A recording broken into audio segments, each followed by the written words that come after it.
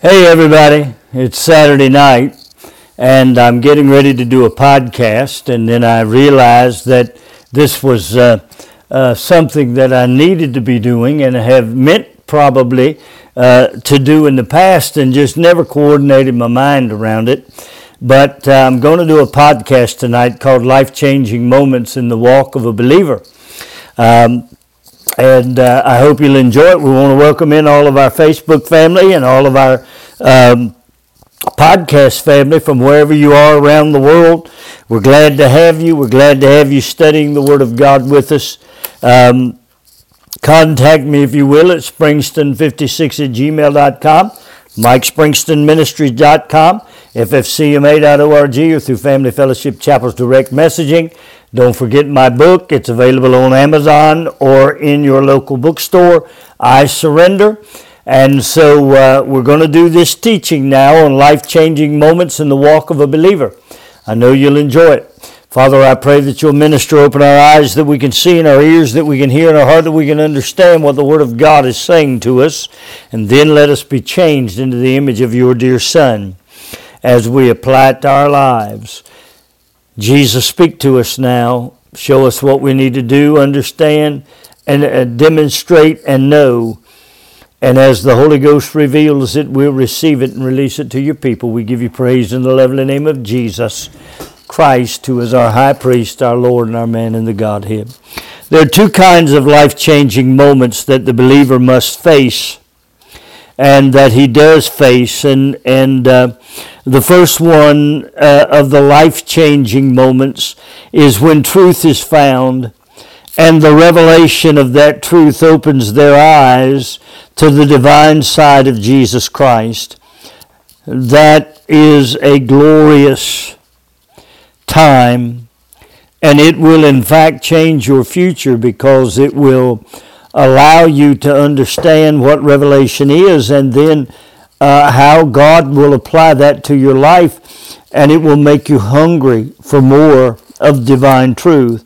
The second is the moment when untruth and error is seen and it's not correctly discerned. And there are reasons for this lack of discernment, but in most cases it is that they have put great trust in the place or in the people or in the person or in the doctrine or in the church that's providing the information. It can be your relationship to someone who is involved in that church or in that doctrine that's already entered into that error, and you see there being no harm coming to them from a spiritual perspective or as you perceive it. Or it can be a false spirit that has identified your secret heart, your seeking heart, and come to see if his message can draw you in until you become entangled with it.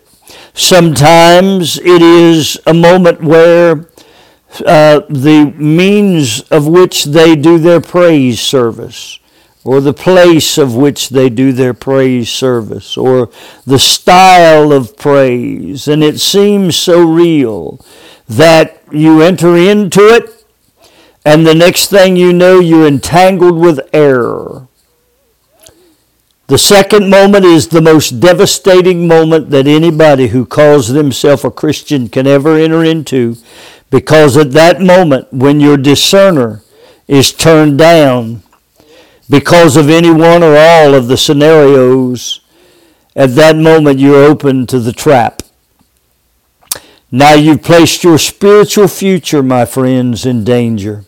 If you find yourself relating to any of this that I've spoken, even before we get into any depth in this teaching, I want you to run, don't walk away from such error.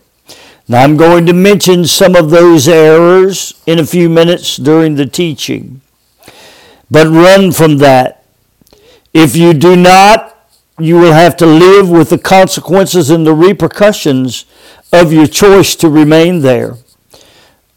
It is irrelevant whether you feel at home in a scenario such as their praise or their Sunday school or whatever, their Bible group, it's irrelevant.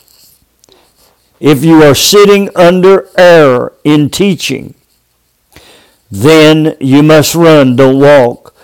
Because regardless of the excuse of which you use to remain, that teaching is entrapping you, and it is becoming to you a danger in your spiritual walk. Now I want you to look with me at Paul's messaging to the church at Galatia in chapter 1, beginning at verse 6. I marvel that ye are so soon removed from him that called you into the grace of Christ. He's saying you're removed, and he's going to identify that in greater detail as he goes forward, which is not another, but there be some that trouble you and would pervert the gospel of Christ. But though we or an angel from heaven preach any other gospel, notice that, any other gospel unto you than that which we have preached unto you, let him be accursed. As we said before, so I say now again, if any man preach any other gospel unto you that ye have received, let him be accursed. For do I now persuade men or God? Or do I seek to please men? For if I yet pleased men, I should not be the servant of Christ. But I certify you, brethren, that the gospel which was preached of me is not after men. For I neither received it of men, neither was I taught it, but by the revelation of Jesus Christ. What exactly is Paul saying here in verse 12? It's clear and simple. He's saying what I preached I received from the revelation of Jesus Christ. There was no other options. There were no openings for personal preferences. There were no loopholes that allowed one to determine exactly how the gap in the loophole needed to be filled. No, sir. There was the teaching of Jesus Christ and the revelation that he provided. That was it. Now, when the message that Paul, and I want you to hear this, and the apostles received that became the doctrine of the apostles, it was clear that the message's origin was established in the teaching of Jesus Christ. So you're going to say to me that grace, as Paul taught it, was not taught, but it was presented as being, according to John 1:14 and John 1:17, in Christ and coming from Jesus Christ. Jesus did not teach Christ in you, the hope of glory, for Paul declared that to be the hidden mystery. Not so fast, my friend. Jesus taught in John 14 the indwelling of both he and his Father. He also taught the indwelling of the Holy Spirit. So, to say that grace and that Christ didn't teach the hidden mystery, well, that's not so. Because Christ told us that the Father and the Son would dwell in you. What Paul did was express the revelation of grace, the revelation of faith, and the operation of the Holy Spirit, and how it would work effectively for Christian living. But his message found the revelation of the things that Jesus began, either to do or to teach. Paul says if you turn to any other gospel, and he refers to that statement on 3 different occasions in 3 verses written to the church at Galatia. The church at Galatia was wandering off somewhere. into something that didn't reflect the teachings of Jesus Christ or the revelation that had come through the apostles or the revelation that had come through Paul. Now, for many years, the modern church has drifted away from the teachings of Jesus Christ, which has resulted in not living in the doctrine of the apostles. I'm going to deal with one of those issues during this teaching. It, of course, will be the teaching concerning water baptism, the first moment that changes the life, where an individual can walk off into error or where that individual can walk off into victory. Here we go. Another gospel can be taught concerning water baptism. Why is it another gospel? Because it deviates from the teaching of Jesus Christ. Therefore, it's a doctrine of men and a perversion of truth. Now, Paul spoke harshly of anything that was another gospel, didn't he? He said, if any man preach any other gospel unto you that ye have, than that ye have received, let him be accursed.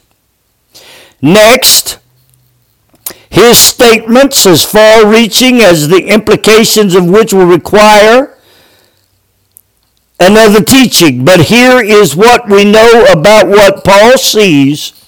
Anyone that attempts to redefine, change, or develop any gospel that is different than the gospel of Jesus Christ and what he began to do and what he began to teach that was established in Paul or in the doctrine of the apostles and given to Paul by revelation, those are to be accursed.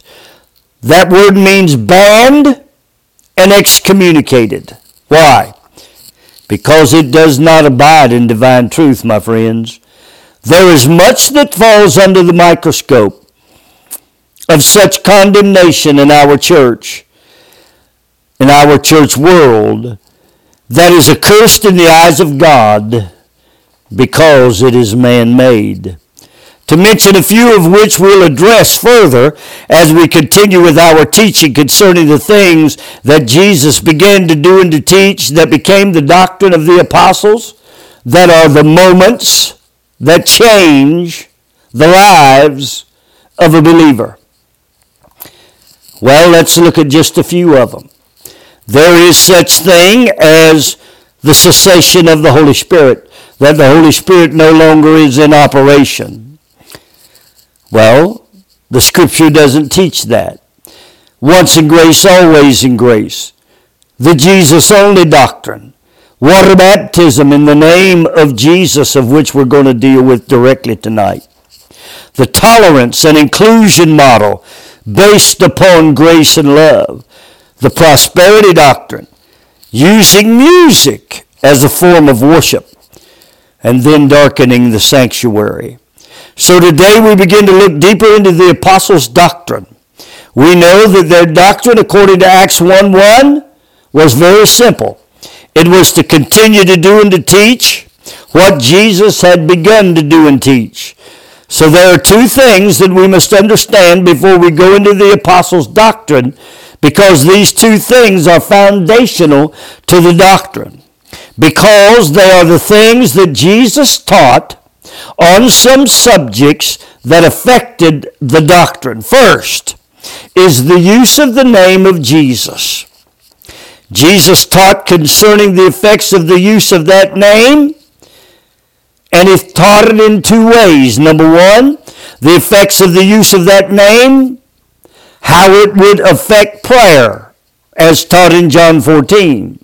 Number two, the effects of the use of that name and the effect it would have with respect to the authority of the believer, as taught in Mark 16.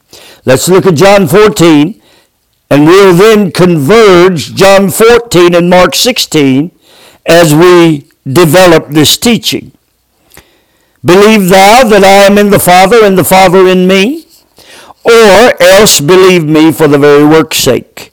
Verily, verily, I say unto you, he that believeth on me, the works that I do shall he do, also, and greater works than these shall he do, because I go unto my Father. And whatsoever ye shall ask in my name, that will I do, that the Father may be glorified in the Son. If you ask anything in my name, I will do it, if you love me. If you love me. Now watch it now. Verse 15 of John 14. He said, if you love me, keep my commandments. That's going to come up again. As Jesus is teaching here in his own words, he says, if you love me, keep my commandments. And the apostles would have done absolutely nothing less than exactly as he said. Why? Because the keeping of the commandment was tied to a few extremely important statements in this passage. Let's look at them. Number one, believe in me that I am in the Father. This would have triggered their most intense interest in anything he said because of his being in the Father and telling them that the Father was in him. That would have been more than enough to let them know that whatever instruction followed was absolute truth. Why? Because it had a divine side. The Father is attached to this discourse. Plus, they had been witness to the truth in the works that Jesus had already completed. So, the works spoke to them for themselves. Now, he that believeth on me has my Father's truth and my truth, the divine side of both of us, to do the works that I have done and greater works than the ones you have seen because of where I'm going. So, if you identify the Father and the Son correctly, then you can complete the work that I'm doing. And because I will return to my position in the Godhead, you will do even greater works than what you have seen me do. Then Jesus opens the door more widely to how the truth of the divine side of Jesus Christ and the divine side of the Father will be accessed. This will be the case for any that hear him speak now and any that hear your words speak, Jesus talking to the apostles in the future. It will be the avenue that will allow you to continue to do and to teach what I have begun to do and to teach. Ask what you ask in my name. Now, here's the insight that Jesus does not share until Mark 16.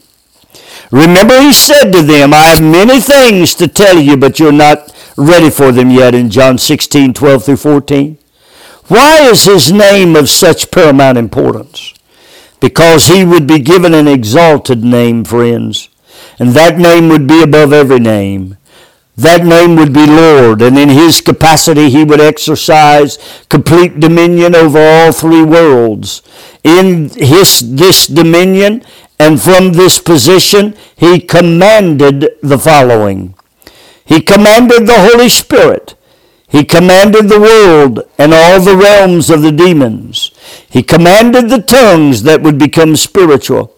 He commanded what was going to happen to outside attacks, what was going to happen to inside attacks. The sickness that would come under the hand of a believer when the believer laid hands on somebody would understand his name and the dominion that was expressed therein. Due to the understanding of the believer, of this fact about his name, the believer would do signs and wonders. And the Lord, Mark says, would work with them. He would do so from his position at the right hand of God. Notice that he did not say in verse 13, the Father would do the works, or the Father would do the greater works. He said he would do it, and the Father would be glorified, because he was back in the position as the man in the Godhead bodily. So his name, when used by the one who believed in his position of being in the Father and the Father being in him, would work because it would resonate the truth of the divine side of Jesus Christ. It would resonate his complete dominion over heaven, earth, and hell. Why is that important to us? Because it is the first reason that he is a part of the Godhead. He entered into a body so that he could have dominion. Remember the snake? Snake entered into the body and deceived Adam and Eve. God's creation fell because the snake spoke. What fell? The dominion that God had promised and given man in Genesis 1. That dominion had to be purchased by the means of a legal sacrifice. It had to be completed through each of the steps that led Jesus back to his position from the foundation of the world. Once completed, the man in the Godhead bodily had returned dominion back into the hands of the Creator. So the use of his name meant the exercise of complete dominion.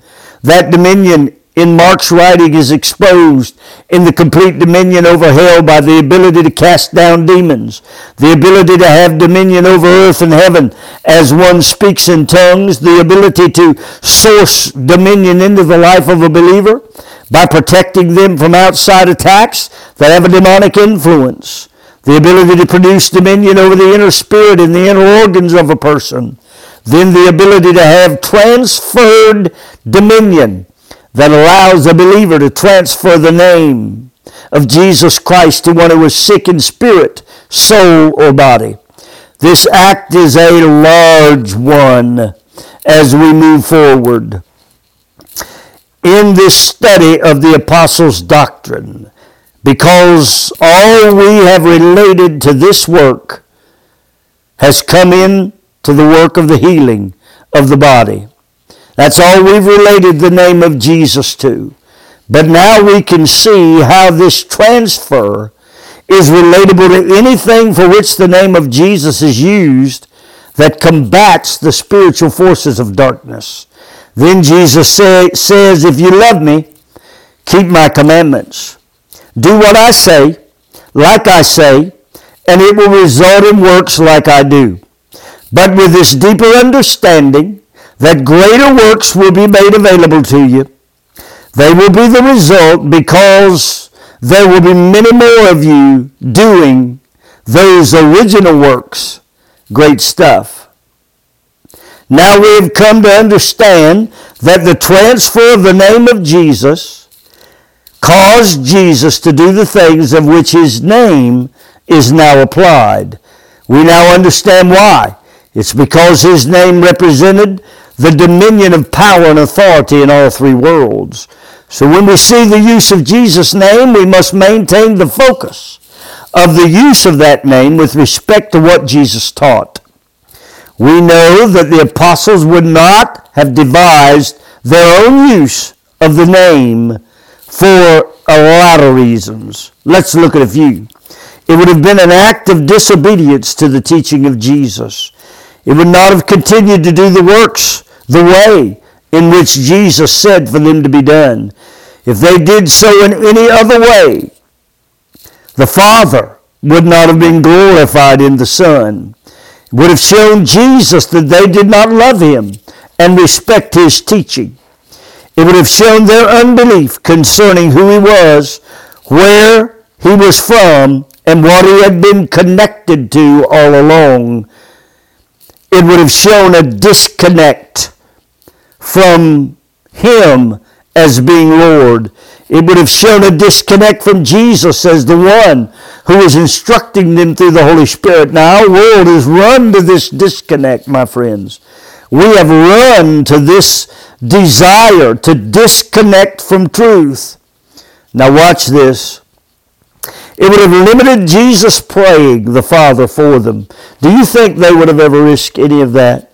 Listen to the last. It would have negated their relationship to maintain their ability to maintain the true witness of Jesus Christ, because they would have been being disobedient to his direct command. The result would have been a completely new message. Think of that. That was way outside of the love of which Jesus declared would make them loved of the Father and loved of Him.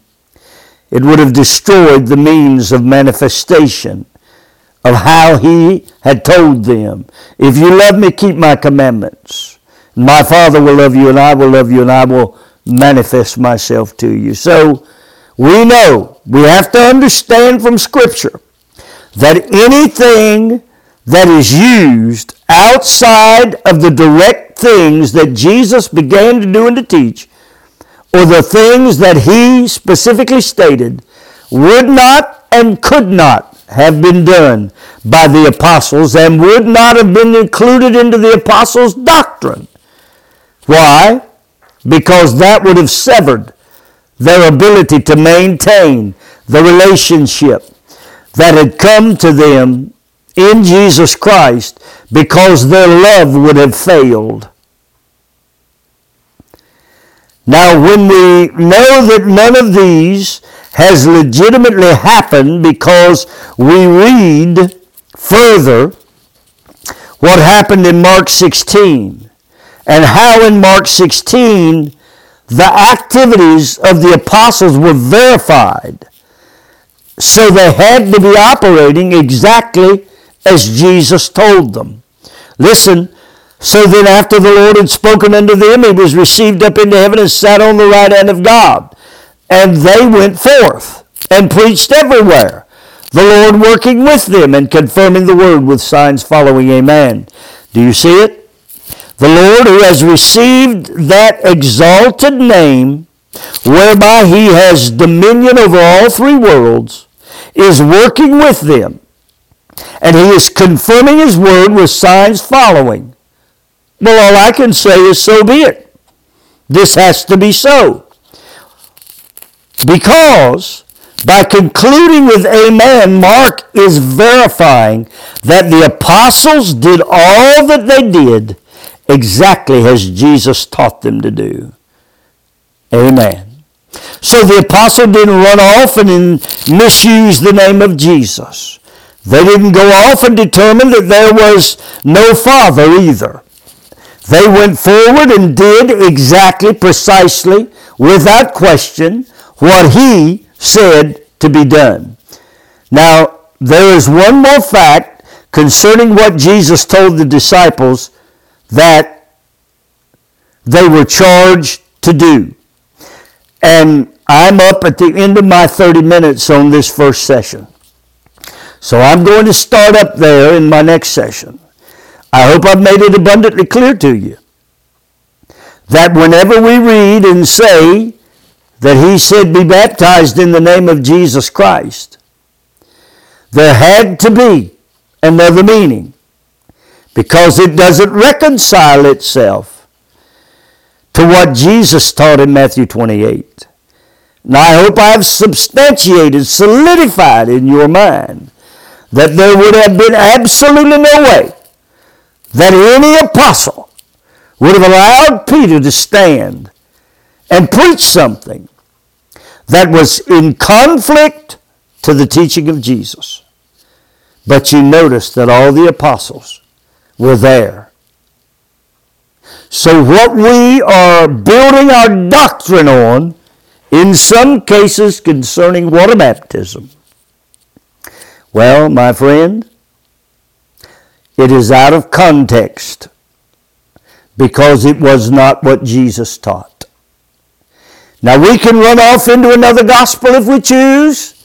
We can run off into another worship arena and environment if we choose. We can do all kinds of stuff. But we are entangling ourselves in error. Why? Because, as we have described, the apostles would have never spoken contrary to the words of Jesus. God, I pray that You'll open our eyes that we can see and our ears that we can hear, so that truth can be exposed.